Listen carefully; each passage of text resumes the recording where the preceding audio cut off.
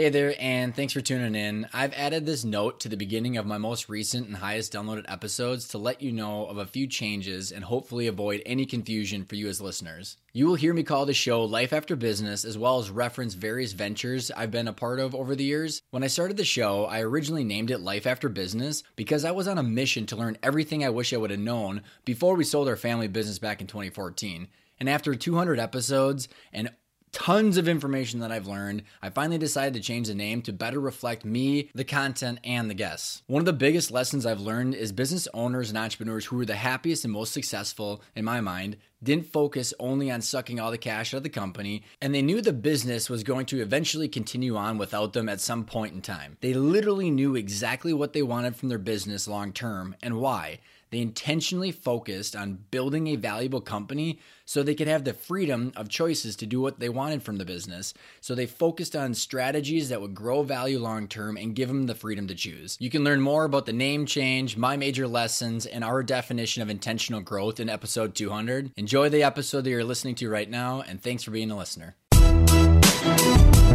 Welcome to Life After Business, the podcast that helps you understand how to increase the value of your business, what your company is worth, and what your exit options are. Host Ryan Tansom and his guests give you all the information you need to get clarity and control over your business and take pride in a valuable company that gives you freedom and choices to exit on your terms. Welcome back to the Life After Business podcast. This is episode 179, and we are in episode 3 of our value growth series. And today's guest is the one and only Pat Hobby, who is my business partner at Arkona. Pat has decades of experience as a CFO, running dozens of companies, doing dozens of acquisitions, from purchasing them to selling to ESOPs to running the back office of a private equity firm and the portfolio of businesses. Ridiculous amounts of experience, and one of Pat's amazing unique abilities, and he's got lots of them, don't get me wrong, but one of his really special skill sets is being able to take really complicated financial information and details, which I think most entrepreneurs get paralyzed with, or they can't find the right information, get very frustrated, and he breaks it down into super simple terms that relate to operations and to the business. What we're going to be talking about today is how to master your business finances so you can have clarity, look through the front windshield, and be able to make decisions like you've never made them before in order to grow the value of your company and de-risk it so you can increase your multiple. And I think the financials are the bane of most entrepreneurs' existence because it's very difficult to get clear information. It's very difficult as a visionary or a ADHD entrepreneur to get the information you need out of the people that are in your organization, your advisors, and or your systems. Yet you know from your gut what needs to be done, what questions you need to be asked, and things that need to be put in line as far as like how to grow, where to deploy your capital. But if you're not doing things in your strategic plan or running EOS and not measuring and monitoring clean financials that are timely, useful, and accurate, then it's all a moot point, because what you should have is you should have the ability to boil all your financials down to a normalized EBITDA and evaluation on a timely basis, because that is the only thing that matters. And your financials should reflect how well you're doing in your strategic plan. So what Pat is going to talk about today in his very clear, concise business owner speaky is how to take your income statements, tie them to your balance sheets, and then understand how your budgets and your cash flow statements should all tie together and reflect your strategic plan, and how to find the information, KPIs, and data you need to make decisions to know how well you're doing. So what I just said might sound like a bunch of gobbledygook to anybody that doesn't like finances, but if you own a company and you're an entrepreneur and you're competitive, the things that you'll be able to answer because you have this information is you'll be able to say, okay, in 2020, here's my balance sheet. At the end of 2020, what's it going to look like? Okay, over the next 12 months, how am I going to use my cash? What are we going to spend the money on? And what are we going to budget for so that way we can literally deploy the cash, grow the way that we want to. I don't have to have any drama. I know when and how I'm going to tap my line of credit. I know when and how I'm going to hire those people. I know when and how I'm going to take on that new product line, because I have the view into all the profitability and all the financials that show the beginning of this year's balance sheet and how that's going to turn out to the end of next year's balance sheet, how I'm going to tie everything together. It's literally just views inside the future. if you have clarity on this, your company is more sustainable, predictable, and transferable. And your cash flow, you could transfer it to your employees, to a manager, to a third party. You could withhold and withstand the due diligence that a private equity firm would throw at you. Or you could keep your company and experience less drama, more freedom and choices because you have a scorecard and a data dashboard that shows you the pulse of your business at any given point in time. I highly recommend this episode. Do not be over anxious about diving in too many financier terms because Pat does a great job at demystifying them. So please listen in. And if you want to know more about this stuff and how to grow the value of your business based on our 2 case studies and the 5 growth and exit principles, check out one of our 2-day boot camps. We already have a bunch of people registered for the February one. I'm really excited. So check it out. We got some coming up in Ohio, Minnesota, and Arizona, and it'll absolutely change your perspective in your life on the world of mergers and acquisitions and value growth. So without further ado, here is Pat Hobby. Sponsored by Arcona's Growth and Exit Boot Camps. 2 days jam-packed with material on the 5 growth and exit principles and the world of mergers and acquisitions. You'll walk away knowing exactly what steps to take to get your target valuation and your best exit option. 2 days at Arcona's Boot Camp will give you the clarity to control the rest of your journey as an entrepreneur. All right, everybody, we are back at the Life After Business podcast, and I have Pat here, which is my business partner. And so he is now going to be a public figure, and we've got him in front of videos over the last year and now on the podcast. So we went from spreadsheets to the media. So what we're going to do on today's episode is we're going to be talking about the financials, which is one of the value drivers and the functional areas that we talk about in principle number 4. And we're going to tie together how that integrates with your strategic plan and then your value and the valuation that you want to hit and value growth. But before we do any of that stuff, so the people that are tuning in that have not heard Pat's background, I think the story is a really cool one because all the things that Pat has gone through complements things that I've done, and just what I'll give Pat some serious credit here is that he just demystifies the stuff where it doesn't have to be as complicated as most people make it. So Pat, why don't you just give people like how in the heck did you get into numbers and finance, and then the milestones to get you to where you were sitting next to me and I forced you to quit your job. Sure. I'm an accountant by education and trade, and have spent my career doing that. I worked in public accounting for a few years, worked in industry for quite a few years. And then in the late 90s, which kind of dates me a little bit, I started CFO services, or what some people call a fractional CFO services, where I became the CFO or controller for small and medium-sized companies in the Dayton area. I live in Dayton, Ohio, on a part-time but long-term basis. So it wasn't a business where I just came in and produced financial statements once a month, dropped them on the desk, and left. I became part of the management team for my clients. So I would have an office. I would do my work there.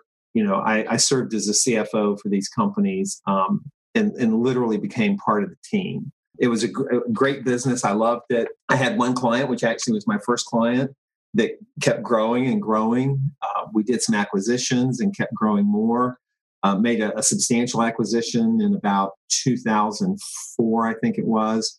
That was just, knock on wood, it was one of those acquisitions that was kind of made in heaven. Everything just came together in a great way, and the business just took off after we did that.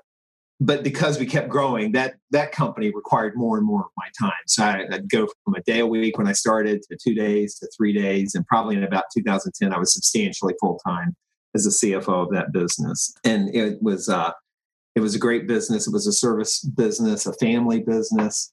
And one day the owner told me he wanted out.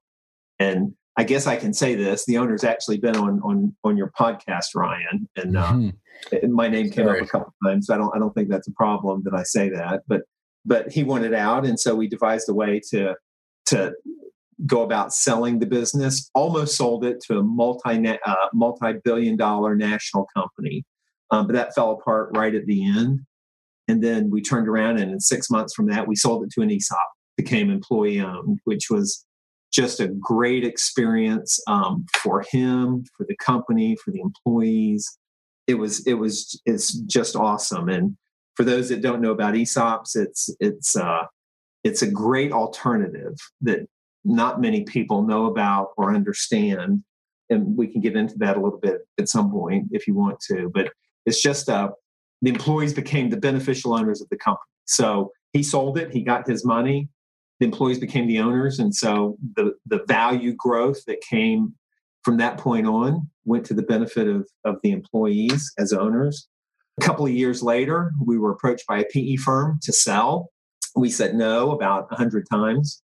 And then finally, they want us to give them a number. We gave them a number and they finally paid it. So it's a little unusual for ESOPs to sell so early in their life. We were only 2.5 years into it, but the employees benefited greatly. We had tens of millions of dollars that went to the employees, spread among about 180 employees. So that was just a great experience and turned out to be a great financial deal for everybody involved. I worked for that PE firm for a few months just to transition my responsibilities, and then went to work for a private equity firm here in Dayton, Ohio. They were kind of early stage. They were in the process of buying companies.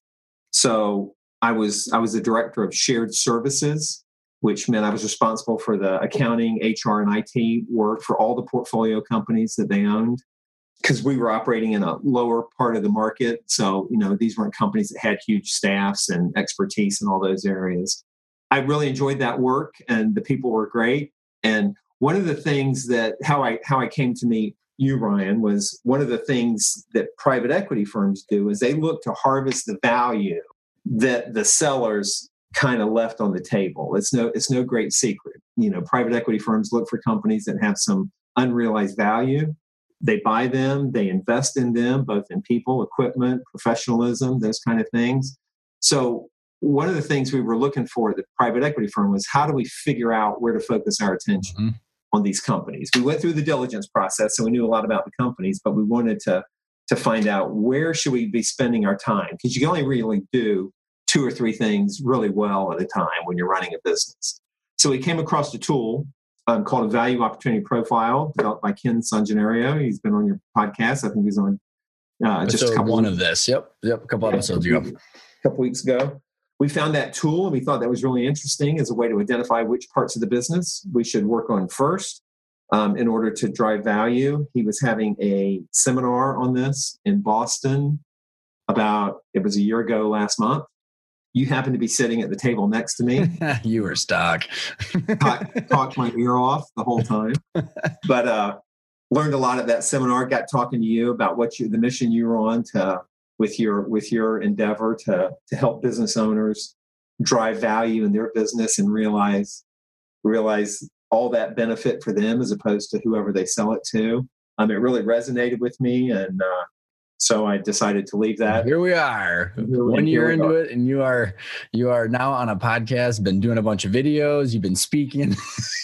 Who would have thought a CPA and financier would be doing that? So what we're going to be covering today, because Pat set the groundwork pretty well of, the 8 functional areas all need to be level to grow the value of the company and de-risk it. We're talking about sustainable, predictable, and transferable cash flow, which increases the multiple, decreases the risk to get the owners the valuation, and then eventually the options and freedom to do whatever they want. And so we talked about the system with Ken a couple episodes ago, and then last episode with Greg, we talked about strategic planning of really identifying what direction you're going, your product placement fit, your market, your customers, all the different things that it takes to really build a plan of where you're going. And Pat, I want you to comment on the strategic plan too, because I always had visceral reactions about that. And it took me a long time to realize that the system here in town in the Twin Cities, EOS and Traction, it's not a strategic plan. They're goals. No. Your VTO are goals, but we need to actually understand what the inputs of EOS are. So we talked last episode with Greg Meredith about how do you determine your strategic plan of what choices you're going to be making to get the inputs into your system.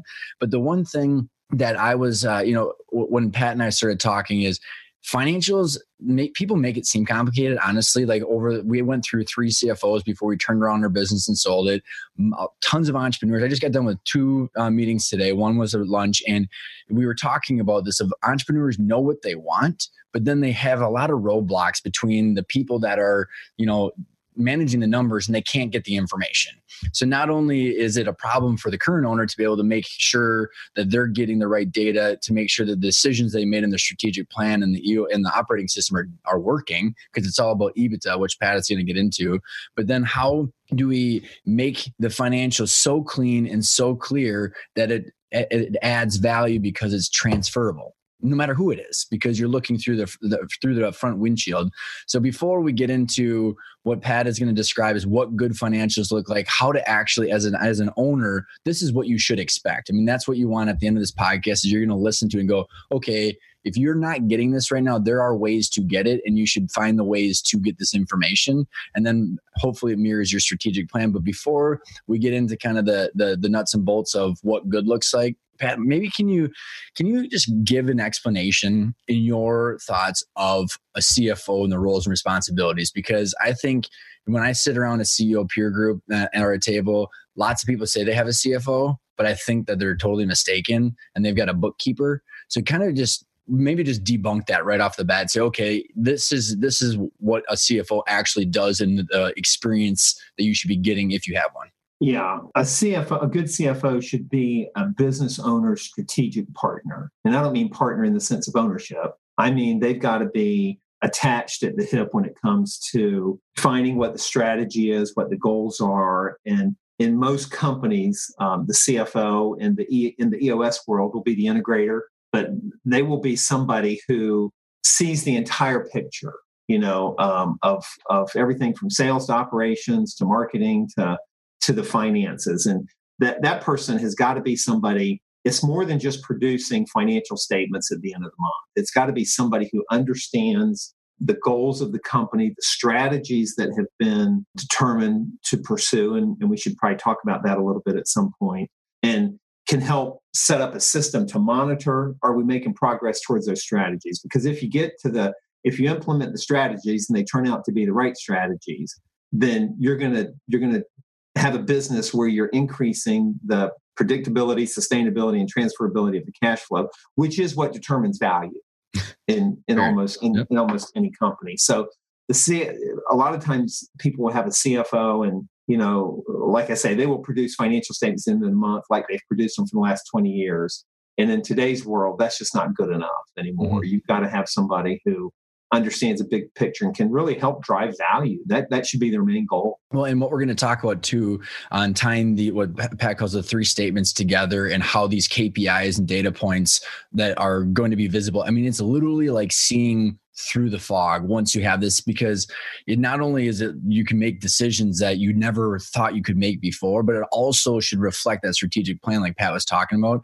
And just multiple stories that Pat and I have over and over and over again with clients or with owners is that they're working with consultants that don't see their books, and it's like, oh, just hire this person or just do this, but it's all based in the numbers, right? If we're looking at value creation, you need to boil it down to EBITDA and then a multiple, and that's your value. So if you're not measuring and monitoring all this stuff in the financials, it's total guesswork, and it's just going to be luck if you survive. But even if you do survive and grow, you're leaving so much money on the table in optimization. And I don't know, Pat, if you got any comments on what we see from just almost recklessness of, advice that goes around, or decisions that are being made without having it in the numbers? Well, the financials of a company are the language of the business. I mean, no matter what your industry is, whether you're a service industry or manufacturing or distribution, your financials tell the story of your business in a certain aspect, not the only aspect, but in a critical one. So having so many companies I've worked with over the years, they didn't have good financial statements that were timely, useful, and accurate. Those are the 3 criteria that you have to have for good financial statements. And even though they are historical, if you're doing them in a timely basis, you're getting information really quick at the end of each month and each quarter that kind of help you assess, are we on the right track to achieve the goals that we've set? for ourselves, or are we not on the right track? And it gives you the chance to course adjust when you need to, and everybody needs to at some point in time. No plan is perfect, no strategic, no budget's perfect, but just so many times in my career, I've seen where I've started working with clients and it's August. I'm like, okay, show me your latest financials. And they pull out February, and I'm like, okay, I'm guilty. Like we're having trouble. And so I'm like, yeah, I'm not surprised, because you don't know what's going on. And so you don't know how to make good decisions. You can't decide what to spend today based on how much money is in your bank account. That's not a good financial plan. So you've got to have more information. And a lot of business owners either are sales and marketing type people, or if they're come up through operations. The financial aspect of this has some mystique about it that I think is overdone sometimes. It's not as complicated as people make it. You said the best phrase in one of our client meetings the other day, where it's not that complicated, but it is hard work. Right. Yeah. Like, because it is hard work and you have to have the right people doing it, but it's not that complicated. What I find super interesting, Pat, is that like so many entrepreneurs know that at their gut, but they get all this bullshit thrown back at them from people in their staff or whoever it might be, or their CPA or their bookkeeper, complaining that it's hard, right? Because they can't find the data. And I think going back to when you say your financials are timely, useful, and accurate, and we're going to talk about what is inside of the financials, right? So this is not just your P&L that pops out with no questions about it, right? Because I think back before we implemented our ERP system, we had timely financials, but they didn't mean anything. We couldn't make a decision on profitability or different lines of the equipment or locations or any of this stuff or trending, or like it was not anything other than a bunch of numbers on a piece of paper. Yeah, you've got to do something with the information. Just to have an income statement or balance sheet or statement of cash flow. Hopefully, you're doing that. But if you don't, just to have that information on a piece of paper, but not measuring it, not tracking it, not looking at trends, not understanding what it really means, doesn't help you make decisions. And that's what it's for. That's the whole purpose of having good financial reporting, is that you can get the necessary information to analyze how your business is doing and make good decisions going forward, all with an eye towards implementing the strategies that you've chosen to drive value for your business. That's like in that situation, before we get into kind of the different statements and some of the actual, the guts of like what you think good looks like, is like when you sit down at like a meeting, monthly meeting, quarterly meeting, planning meeting, or whatever it might be, with an owner that is got, like, let's say they've gone through all the, like, call it the triage to get to what good looks like. Maybe walk through what are some of the conversations. So when you say you're having these discussions, like what are the different discussions or the decision, maybe it's whether it's line of credit or product line based, or just discuss the conversation. So if I'm sitting there and you're my CFO or someone's got a CFO, what's the dialogue like, and what are those things that they're talking about? Well, once you get to the point where you've got good and accurate and timely financial statements, and you've developed the metrics that are applicable to your business. They're different for a service business than they are for a manufacturing business than they are for a distribution business. But once you decide on those metrics, then you can manage by exception. You don't have to go through every number every month. You can say, hey, look, our inventory turns have slowed way down, which means you've got way more inventory than you need based on the historical information for the sales you have. Is it because sales are down, or is our purchases of inventory out of track? We've had clients who are like, oh, our inventory's just gotten way out of hand and we've tapped out our line of credit. So, once you develop the metrics and the financial measures that you want to track, then you can spot these things long before they become a problem. You can see a trend that says, hey, our inventory's building compared to our sales. What's going on here? Let's make some adjustments so we don't overcommit to purchases, or maybe it's a sales problem. Let's talk to the salespeople and figure out what's going on, because it has ripple implications down the road. From, you may tap out your line of credit, and then, you may max out on it, and then you're having problems paying your bills because you've got too much inventory. And so those are the conversations that you can have with an owner. But again, it's not once a month sitting down with them. You're watching these things, and you set up a dashboard, and you can you can just see these things happening all the time. And like I say, spot problems, potential problems that are coming long before, you have to get on the phone with your banker and say, hey, we've got a problem. Can you?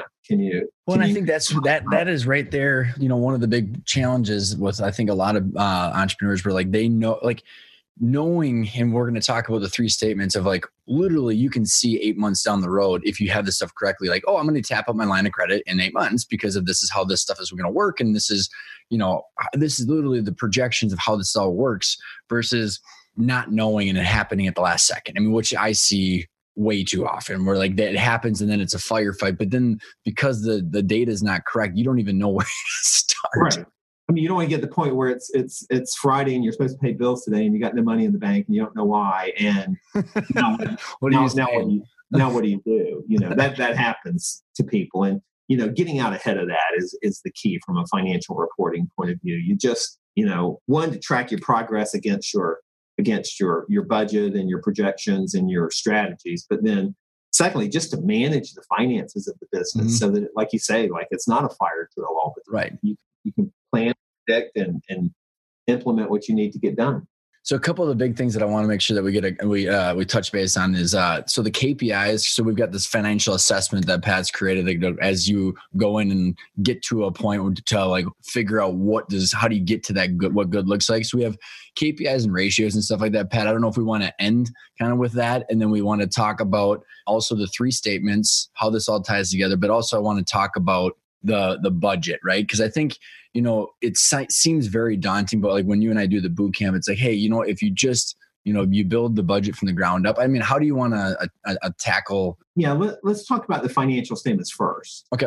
Because I think the others will flow from that. So when you're, a lot of people look at their income statement that they get and they kind of stop there. That's not nearly enough. When, your income statement measures the activity for a period, probably a month, your revenue and your expenses. There are some businesses where looking at them on a cash basis is okay. But for most businesses, you need to look at them on what's called an accrual basis, which means you recognize revenue when you earn it, not when you get paid. And you recognize expenses when you become liable to pay them. You buy inventory or you incur some service that you owe for it, not when you pay it. Because just imagine if you had a business where a bunch of people made deposits on purchases and you recorded those as sales and they made those deposits in January, but you didn't deliver the product or service till June. Yeah, well, and on that story, just like very, very specific story for the listeners is we at our old business, we would sign annual, quarterly contracts for the copiers and the maintenance. So we had school districts where they would pay for a whole year's worth of copier maintenance at the beginning of the year. But we have all of our labor, all the inventory, all the cars, all that stuff that was being used for the rest of the year. I mean, honest to God, we had that problem 15 years ago when we had not a CFO, we had some random controller that was kind of doing that stuff where we would like go, why are we losing money? But however, we weren't, because we got the money, 10 weeks or 10 months ago. Yeah. That the month where you get all the money looks great and all the other stuff. Wow. January is fantastic. Yeah. Yeah. And the rest of the year is terrible. You got to match up. You got to match up the expenses with the revenue that are necessary to generate that revenue. So that's the first thing, is just it's not overly complicated, but it does take some work. But once you get into the cadence and you set up the systems and you get the processes down, it happens like clockwork, just like, paying payroll. So that's the first thing. The income statement's got to be clean. It's got to be on an accrual basis so that you know that's the only way really to know how your business is doing. There are some exceptions. We won't go into that on a cash basis where, where cash basis will approximate, accrual, but that doesn't happen very often. So no need to even confuse. And then the accrual, just on that note too, before you go into the second part, is like, private equity firms, professional business buyers, they're looking at accrual, right? Because they want to see how the cash is being used, how the expenses are being met. That's really the only way you can see inside of the business. That's exactly right. Yeah. An accrual basis, it just won't work any other way. For example, talking about it's just that simple. It's math, right? It's that simple. I don't know what else to say. It just doesn't work. I know I get some pushback on that, but once we talk about it, but the next one is the balance sheet, which is your assets and your liabilities. So just think about it on accrual basis. If you were on a cash basis, you would not show any accounts receivable on your balance sheet. You would just record revenue when the cash came in. So I think a lot of people can identify with that. If you sell something today and not going to get paid for a month, you want to record the sale today and the accounts receivable. But if you're on a cash basis and you just wait, you're going to record the sale, quote unquote, next month when you get the cash. Well, you did the work this month. So that's just an example. You wouldn't, your balance sheet would just have cash and debt on it, basically, and in inventory. So that's not a good way to do it. But your balance sheet shows your assets and your liabilities. The big assets are always inventory and receivables for most businesses. Liabilities are going to be, accrued payroll if you've got a big service business, where you have a lot of people, your line of credit, your debt, if you have some term debt, that's all going to be on there. So that just shows that's a point in time where an income statement is over a period. It could be a month, a quarter, a year. The balance sheet is a snapshot of the assets and liabilities and the owner's equity at a point in time. So that's really important, and they're tied together. And back in the 1400s, some priest came up with double entry accounting, which it's old, where you got to have two sides, so it all balances out. So the two statements are tied together. You record a sale, you got the revenue on the income statement, you got the accounts receivable on the balance sheet. But once you time them out, it all flows together. Maybe restate that again to tie it out, because I think, ever since really getting to know you, it was like, I think conceptually, I do believe that a lot of owners conceptually get a lot of this stuff, but they get hung up with a lot of the vernacular because it just makes sense to these people, to the owners, because they have to make these decisions. But so explain the tie out again. I think it needs to hit home. If you have, what I always do with companies that I've worked for and clients that we have, if you have a balance sheet and you go through the effort to reconcile all the accounts at the end of the month. So we know cash is right. We know inventory is right. We know accounts receivables right. We know accrued payrolls right. We know the debt amounts are right. Right. Accurate. Accurate. When you know that they are accurate, and it takes a little bit of effort, but again, you get into a process, a routine. I didn't reconcile all those accounts. You have people. A lot of people you can teach people how to do those things to make sure that it's right. If your balance sheets are always accurate at the end of the month, then you know that the income statement's going to be accurate, because the way accounting works, and you have two sides to every entry. You may have an expense recorded on the wrong line on your income statement. It may be coded meals and entertainment when it Yeah. should be hotel. So you could make a mistake in that way, but your net income is going to be right.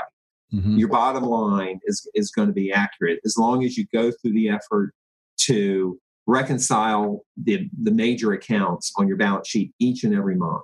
The company that I worked for that we sold to an ESOP, we had 3 different companies. So we had 3 closings every month for a closing for every company. But we went through every time to make sure that, that was all right. And when we sold it to the ESOP, and then when we sold it to a private equity company, of course, they send in big CPA firms and they do their financial diligence, and they crawl through all your information.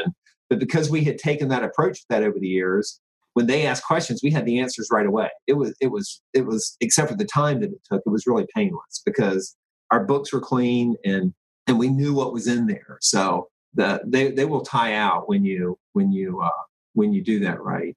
And that does bring up another point on being clean. A lot of business owners will run extraneous expenses through their financial records of their company. I would advise against that. One, you can only take tax deductions for things that are business related. So that's one cautionary note. Upon an audit from the IRS, you got to make sure that your home lawn care is not in there, because that's not really, you shouldn't be taking a tax deduction for that. But secondly, when you go to look at how to value a business, having clean financials really helps. It's something that if you were to potentially sell one day and you want to give your financials to somebody and you say, well, here are my financials, but there's a whole bunch of stuff in there that's not related to the business itself. So here, let me give you a list of those things. Well, you've just created some question in the potential buyer's mind about the accuracy of the financial statements, and you're going to get a lower value. It's just going to be hard for them to wrap their heads around knowing that these numbers, Yeah, the value that these things are clean, when you've got to tell them, oh, my wife's cousin's, sister is on the payroll, but she doesn't really do anything. You don't want to do that. That's not a best practice, and it's just not good business practice. Mm-hmm. So then and by the way, there are, even if you're doing the stuff that is, we can tie back at the end of this normalized EBITDA, because you can be doing stuff that's within the legal boundaries and that might not be necessary for a future buyer. But as long as you're categorizing those into owners' perks or something like that, and just so that way you can quickly identify it, and that's part of your clean financial reporting, it's fine, as long as, like what you're saying, like, at the last second trying to, pull stuff out of a junk drawer, right? I mean, there's some, so, was there a third? Go on. So before we get too far, go down another topic, the third statement, and one that often gets ignored, is a statement of cash flows. And that statement, we won't get into the technical aspects of it, but it shows how effectively a company is using its cash. So the first part of it will show you the cash generated or consumed by your operating activities. Hopefully it's generating cash, So, and that'll tell you, if all of a sudden you stop collecting your receivables very effectively, or your inventory builds way up past the level it should be to support your sales, you're going to see on that statement where those activities are consuming cash. And so, and you really want to keep an eye on that. There are two other parts of it. One is investing. If you're buying equipment and things like that, it'll break that out. And the other part is financing. So if you're borrowing money or paying down money on a line of credit, or borrowing money on your line of credit, that's the third section. That's a statement that a lot of owners don't look at, but it's really important to do that, because cash is important. A lot of people say, yes, it is. He who has the cash makes the rules. So it's really important to see that, because if you're tracking that and you're saying, hey, we're not generating, we used to generate 20% operating cash based on our sales, and now it's down to 10%. What's changed? And that'll just lead you into say that again. I want you to say that again, because it's so important. If you're tracking, the cash is being generated based on your sales, and it's running 20% generally, and you can easily look at that once you start measuring this. And all of a sudden you're looking at a trend and it's gone from 20 down to 10%. There's something wrong. Your profitability has changed. Your management of your accounts receivable has changed, or your management of your inventory has changed, or some combination of that. But if you don't recognize that, you don't know to investigate what's going on. And then all of a sudden you're going to say, hey, we don't have any money to pay our bills. And then now what do we do? And then you want to try and borrow more money, and, which may be the answer, but it's just important to keep an eye on that so that you don't. Well, and that's what I think a lot of, like you said, it gets missed the most, which I would argue is potentially one of the most important things to actually see into the future of, like, what the heck is going on, especially as we tie into the KPIs, because, like, some of the stuff that as we've worked with clients of, like, understanding the trends of, like, I literally at lunch today, the gentleman was like, growth. I mean, you and I have some clients that we know that want to go from, let's just make it the numbers up, from 30 to 50 million. Right. And what would your first reaction and first statement say? Oh, rapid growth is hugely expensive. Right. And risky. Right. Because you're investing in, like, it's consuming cash, to your point. Right. So to know, like, is my line of credit as big as it needs to be? Have you had conversations with the bank? When and how are you like, all of this stuff is so freaking important. And when you say you tie them all together, like, you should be able to say, okay, here's where, it's January 2020 right now. Here's our current balance sheet. Here's what we're trying to do. What's it going to be like at the end of 2020? How are we going to use our cash? And what's the end result of the balance sheet going to be? That if you were to say that to almost any owner, I guarantee they're going to go, well, no kidding, I want that. But it's just, because like you said, it's common sense, but I think it sounds daunting where, like, if you were to ask, I'd be interested to hear the poll of, like, an owner, you say, okay, based on your projections, how do you think you're going to utilize your line of credit in August of this year? They would have absolutely no clue of what to say. No, the vast majority of businesses don't have that ability, but getting there is not that hard. There's nothing novel here. This isn't this kind of like I said, accounting was invented in the 1400s. So there's not much new here, especially on the basic level. Yeah, you can have some crazy accounting system if you're a publicly traded company and, all these kind of rules. But for the vast majority of business owners, you get a system in place, you get a software program in place, you get procedures in place, you reconcile your accounts, you look at the 3 statements, and you're going to, at the end of every month, you're going to have a really good picture of how your business has done and if you're on the right track to achieve your goals. It's not that hard. So, and I think that's the encouragement I want everybody that's listening to really, really take home, because baby steps will get you there. And some of the things that I want to talk about, Pat, is that, there's contribution margins, trailing 12 months, and then the budget. So maybe because the reason the next episode is going to be about sales and, the sales and forecasting. But I think let's talk about, let's assume the listener is like, okay, I got my strategic plan. I'm now maybe running an operating system like EOS, but I've got things going on, and I've been working on getting clean balance sheets and income statements and the cash flow statements. But how do I find my goals, right? Like what's the process of building a budget to know that this is what we're actually measuring against? Because I think, you could do everything we've just talked about, but how do you know whether you're doing well or not? And then what decisions can you make once you have all that reconciled with your goals? Yeah. And so that brings up the topic of budgets, and budgets are really important to do. Not many people like doing them. What? I can't spend that? Yeah. But once you have a strategic plan and you know what your strategy is going to implement, you've got to roll those actions, whether it's hiring people, buying equipment, building inventory, expanding your geographic market, expanding your product offering or your service offering. You've got to build those into a budget so that you can see what it costs you. And a budget is what you think is going to happen the next year. So if you do it, towards the end of one year for the next year, you got to build it from the ground up. How many people are we going to have? How many, locations are we going to have? What kind of equipment do we need to buy? I mean, you've got to get down to that level. You don't have to worry about paper clips or office supplies. Yeah, we're going to spend 5% more next year. That's easy. But in order to implement the strategy we decided, so let's say somebody says we want to open an office in a neighboring city, because we want to expand into that geographic market. You've got to, from the ground up, rent, utilities, people, all those things that go into that cost. You just don't want to go into it blindly. And then what kind of revenue are we going to get from that? How long is it going to take us to break even on that business and all those kinds of things? So a budget is from the ground up. I always do it on an annual basis first, so that we say, just what is 2020 going to look like? And then once everybody kind of understands and agrees on that, then you need to spread it to all the months. You need to look and see how your revenue is going to come in. How your payroll is going to come in. You can make some assumptions on some of the others and not just divide by 12, right?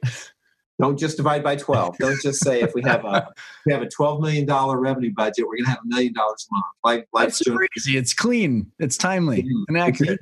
No, life's generally not like that. So you've got to spread it to the months, and then you have the basis to compare each month your actual results versus your budgeted results, and then. When you see variances, you start thinking, okay, they could be positive variances. We're doing better. We're more efficient than we thought we were going to be. Our gross margins are higher. Or, we've got more scrap going on, or our payroll is out of whack. Well, yeah, you just hired 3 more people than you budgeted for. So, well, in that process, your margin's going to be less, but it'll affect your ability to understand, are we on track to achieve our goal? Right. And so let's say someone has a half-baked budget or not one at all. And I'll tell my story from Imaging Path that you and I share in the boot camp, is how the heck do you start? Right. And I want to make sure that this is not that complicated. Right. And again, coming from, I ran a business that was all salespeople, raging ADHD, not a lot of people like yourself, the finance people holding people accountable until the end. But, So do you want to explain the trailing 12 months before I tell my story, or should I tell the story first? Why don't you go ahead and tell your story? Then I think it'd be more meaningful. We had 3 different major profit centers. We had finance, which is the accounting, and the SG&A, sales, general, and administrative, which is all the costs, the cost structure. But then we had copier equipment sales. So equipment sales was any kind of IT, hardware, copiers, etc. We had service associated with the equipment and the copier service, and then we had managed IT. So we had 3 different revenue divisions that also had costs associated with delivering those services. So I sat down, and this is, this is 8 years ago, when I was just like, we just needed to figure out what the heck were we going to spend last year. And the problems that we dealt with before were every salesperson has a golf tournament for one of their clients. Every salesperson wanted to take someone to a sporting event. Then in service, every single, technician randomly needed to be sent across the country to go to training. And then in IT, there was all the Microsoft certifications. And so what happened was I was playing whack-a-mole for years trying to reduce costs, but then we had no plan on this stuff. So what we sat down is we started with the sales in each of these, of understanding, can we hit our forecast? So each month throughout the next year, what sales can we hit? And then we sat down and we said, okay, we're going to back into the margins. And each of my 3 executives were like, okay, well, we have to hit X amount of margin, X percentage. And then we throw all the costs where they were like, I want to do this and this and this and that and this. And, here's the normal cost of goods, but then the additional stuff. And then we're like, well, that's too much. We're not making our profits. And then that executive would then refine until they were owning the budget that they built themselves. Well, and you just made a key point there, involving the people who are responsible for delivering. Just give it to them. The work.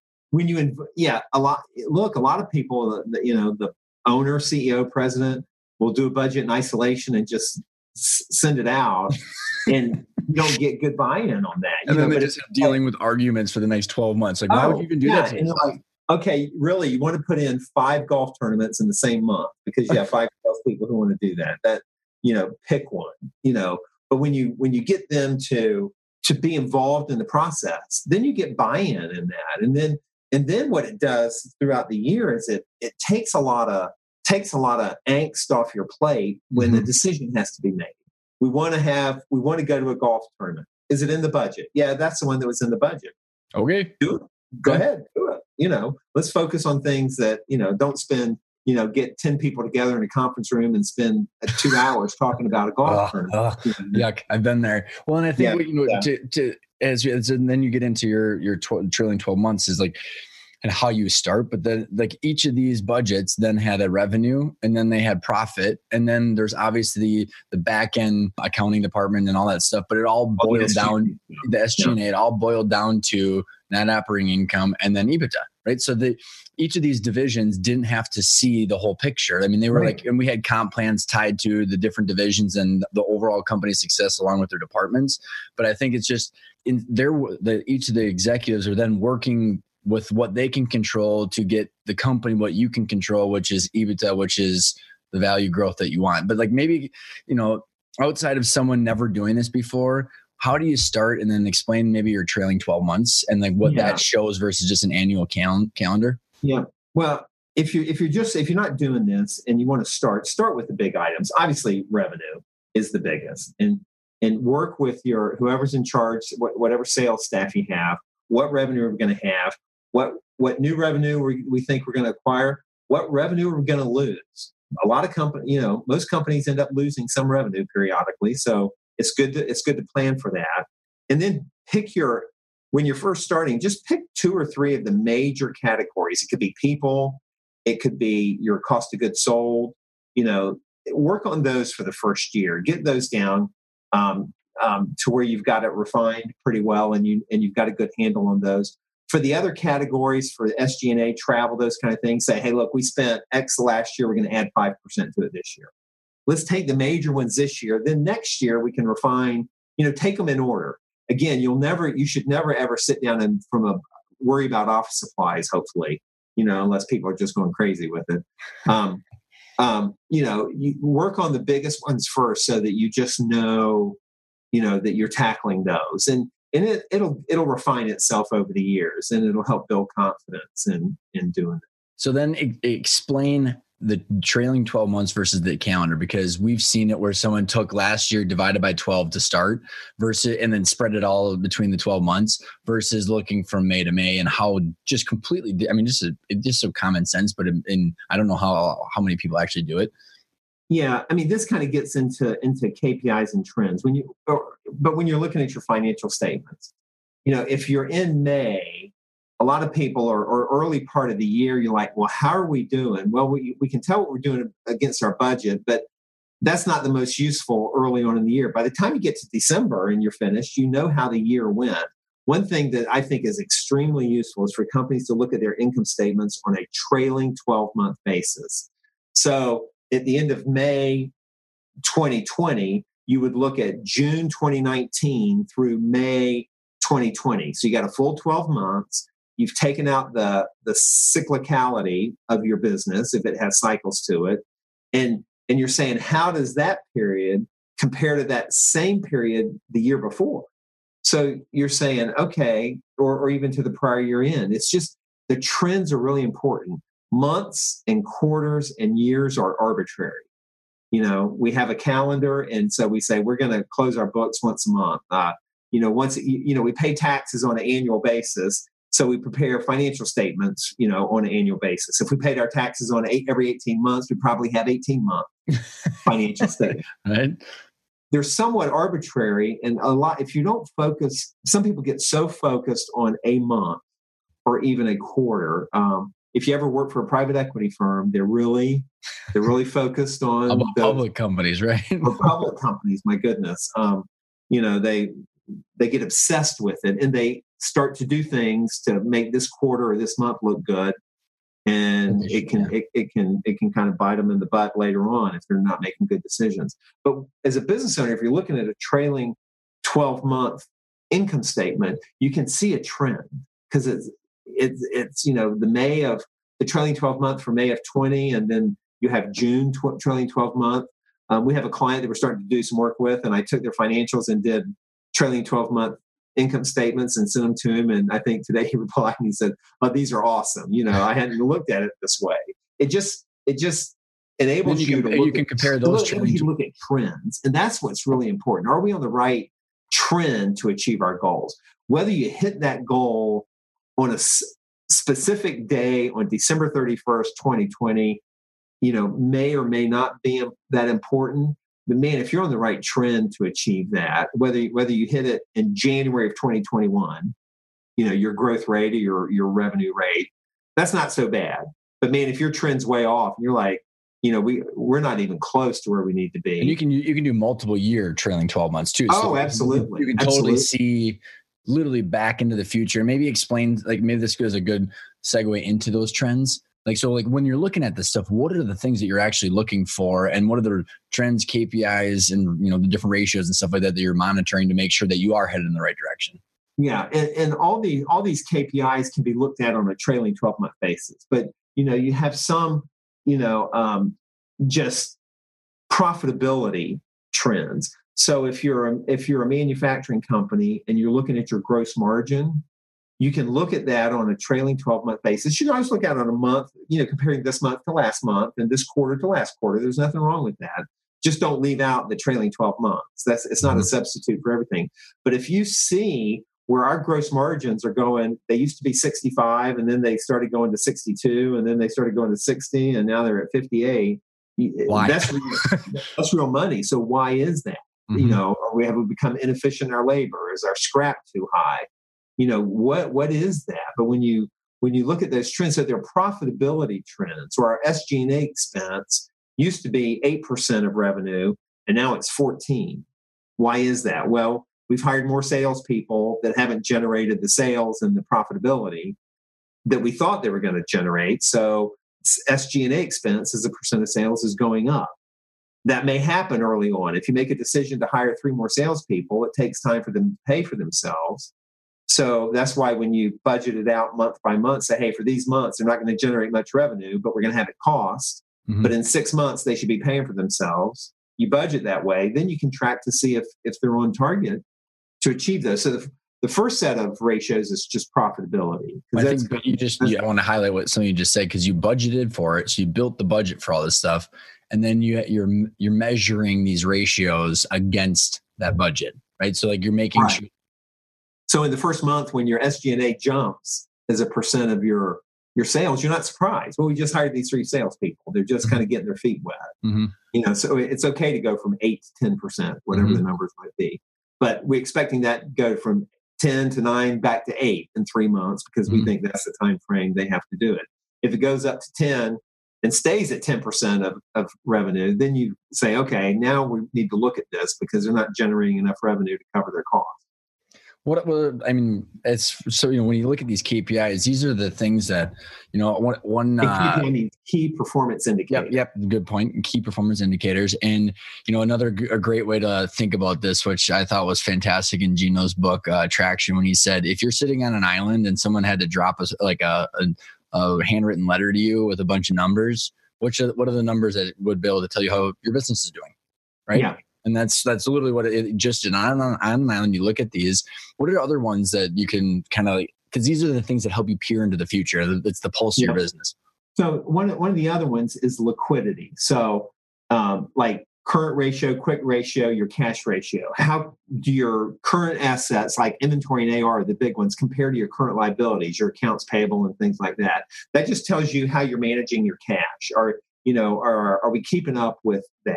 Or we're going to have trouble. And if you see those ratios degrading, you can know pretty soon I'm going to have trouble with that. So how liquid is your company and how easily can it pay its bills is a big one. One that we call activity ratios. You can have 2 companies and they both have AR of $3 million. And just by looking at that number, you have no idea if that's good or bad. Right. If one company has $3 million, but their annual sales are $6 million, that's not very good because they've got half of a year's of sales sitting in AR. Where if their annual sales are 30 million and they've only got 3 million of AR, that's pretty good because they're collecting their money. It tells you how quick you're collecting money. It'll tell you how quickly your inventory turns into sales. It tells you how quickly you pay your bills. When you combine all those things, there's something called a cash conversion cycle. How quickly you convert your resources into cash. So from the day you buy your inventory to the day your customer pays you, you measure that. And obviously you want it as short as possible that you collect your money. But some businesses, it takes a while. But what you want to track is what is that trending? Is it trending up? Have I gone from 40 days cash conversion cycle to 60 days? If you have, I promise you're having cash flow problems. Mm-hmm. And so you want to measure those because, again, just looking at a raw number of AR and inventory doesn't tell you anything. And then how about as you're looking you got to put it in perspective of some kind of ratio to compare it to something to say I'm efficiently using those assets. Yeah, and you can keep going too, because I know we got a couple other buckets too, which I think are interesting. Because I think one of the biggest questions that fall into a couple of these other ones are, how much debt should I have? Right? I mean, like as I'm financing growth and all that stuff, and then how am I comparing? That's the next category, leverage ratios we call them. So how much debt do I have? How much debt do I have versus how much money am I making? And that gets to EBITDA, which is earnings before interest, taxes, depreciation, and amortization. And that's a whole nother topic. I don't know how deep you want to go, but it's a proxy for cash flow, really, because it takes out, if somebody else were to buy your business, it was debt free or cash free. That's how much operating cash your business is generating. You want to compare that to how much interest you pay. You want to compare that to your total debt. You want to do things like that so that you can tell and again, track it over time. If we used to have total debt to EBITDA of 2, so we had, twice as much debt as our EBITDA, and now it's gone to 4, well, that means we've taken on a lot more debt, but we haven't made any more money. So that's a problem, and your bank's going to have a problem with that. So how much debt you have, again, if you look at a balance sheet and it says we have $5 million of debt, that doesn't tell you enough. Mm-hmm. Does your company have $5 million of sales or $50 million of sales? And Are you making $1 million a year or $10 million? And then also, like, even in that situation, so you gotta put it in a ratio in order to understand and watch it over time to see if it's improving or degrading. I was gonna say, as someone's growing, and you said, growth is expensive, then like that ratio could go up for the same company, but like they need to know. Perfectly okay. Right. Say, look, we need to buy more equipment. We want to expand our product offering. To do that, we got to buy more equipment, open an office, and hire more people. And we're going to borrow some of the money to do that. So the very next month you do that, of course, your debt's going to go up compared to what you've made. But again, if you budgeted for that. I'm sorry, I'm just laughing because I just think about most entrepreneurs that I know, and especially when I started in our family business, like that situation, and you would, of course, just totally murdered me, but like it would have been like this. The CEO, owner, visionary walks in and says, "Hey, Pat, we opened up a location, hired these people can't see him, but he's rolling his eyes. No, we did all these things. We good, Pat?" Nope. Nope. Can you make that work? Come on, we got enough money on our credit line and line of credit and cash in the bank. That only happens once with companies I work with. Because they're either going in the right direction or you are not working with them. Again, though, when you do budgeting, you also have to budget your balance sheet, your income statement. You have to predict where you're going to be on your line of credit and how you're going to pay your debt off, and so you've got to do all that. But those liquidity ratios are really important to measure and especially to track, because again, this all gets back as a business owner. The value of your business is tied to your cash flow. That's how you measure the value of a business, and how much cash flow there is, how sustainable the cash flow is, how predictable and how transferable the cash flow is. And all of these KPIs and these ratios and these metrics just help you monitor all of that with the end in mind. How well am I managing my cash flow? And I think what's interesting too, to make sure that the listener gets hit home with, is this might seem boring. It might seem daunting, annoying. I'm already making a few $100,000, whatever, blah, blah, blah, blah, blah. And the reality is, first of all, you can be more competitive, and business is absolutely 10 times more fun when you have this kind of information. But the second part is, I don't care if it's a $2 million company or a $200 million company, if you're not doing this, and I'm a private equity firm and I'm going to come in, the first thing I'm going to do, because these professional buyers know this stuff and they're going to go find this. And if you can't answer any of this stuff, your company just got devalued by probably half. Like they just don't trust anything you're doing. Yeah. I mean, there are two reasons. One, you should just do this to better understand your company, make it more valuable to you as the business owner. In order to do that, get your hands around the finances of it and manage it in a way where you're watching this and making decisions based on the metrics you're seeing. Every business will change ownership someday. Every business owner dies. I mean, maybe upon their death, but if you ever want to sell your business, to the degree you can say, here's our budget, here's how we're measuring against it. Everything.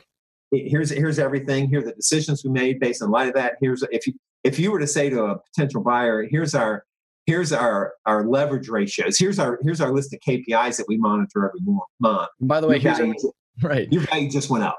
Yeah, and by the way, here's our strategic plan and our operating system that's implementing the strategic plan and the financials that are reflecting all of that stuff.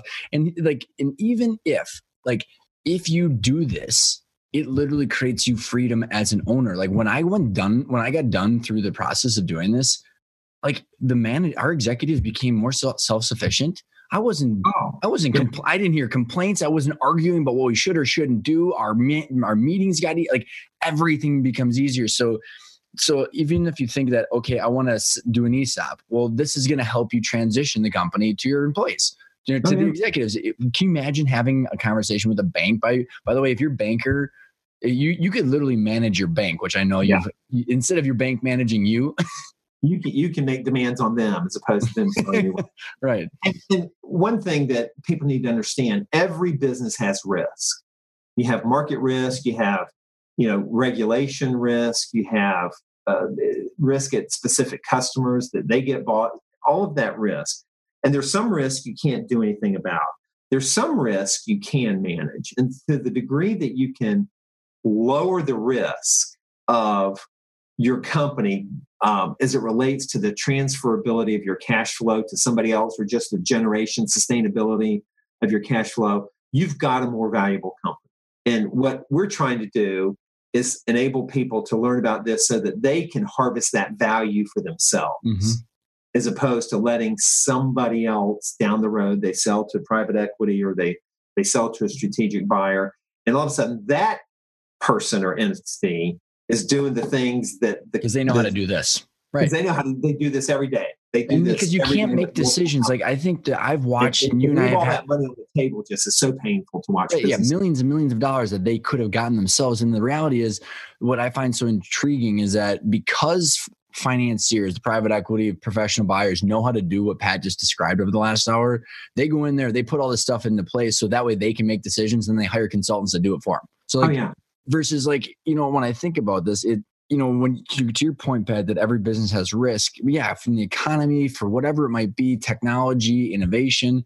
But like when you have clarity inside your business like this, it allows you to make the decisions to continue to be a company forever, a legacy company, because so many entrepreneurs become successful, sometimes in spite of themselves, because they're so competitive or so knowledgeable about their industry that they run their whole company on their gut without this data, which makes it not transferable, but like, even if and it causes them to lose some sleep periodically because they don't have their hands around finances part of it. So as we're wrapping up here, I think we definitely did this some serious justice. If you're the clients and the listeners that are listening, Pat, like what would be your main takeaway, whether they've got anxiety about this or whether they've, they're in the middle of this journey? I mean, what would be your piece of advice to leave them? Yeah, I think the main piece is most entrepreneurs and business owners are really smart. They got to where they are by building a great company. Go through an honest assessment of how you think your financial reporting and metrics and that level, what kind of expertise you have and sophistication. Most people know the answer, whether they've got good financials, not good financials, whether they're measuring the things. We had a client who you and I were in the meeting with him, and I had been through his financials and I brought up some points, and he's like, I asked that question and nobody on my staff would answer. I thought I was stupid. You're not. You in your gut, you probably know as a business owner, but figure out if you have good financial reporting. That's really key. It'll make your life so much simpler. It's some hard work at first, but there's no rocket science here. There are a lot of things harder. To me, the sales process is way harder than understanding the sales process is way harder than understanding the financials. But once you get your hands around it, start tracking it, looking at trends, understanding what it means, you're going to be able to make decisions by looking forward.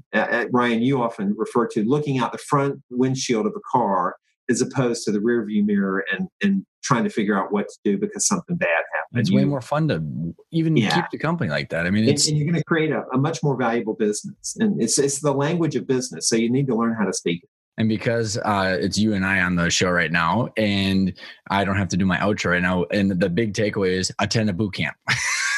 We're doing a selfless plug here because what we go through is the 5 principles, and then Pat and I discuss in detail of what includes in the strategic plan. We go over some more of this stuff as it relates to then tying it to the valuation, the different exits, and all that stuff. So or if you have a question, you want to talk about it, just reach out. Give us a call. We'll be happy to talk to anybody about it.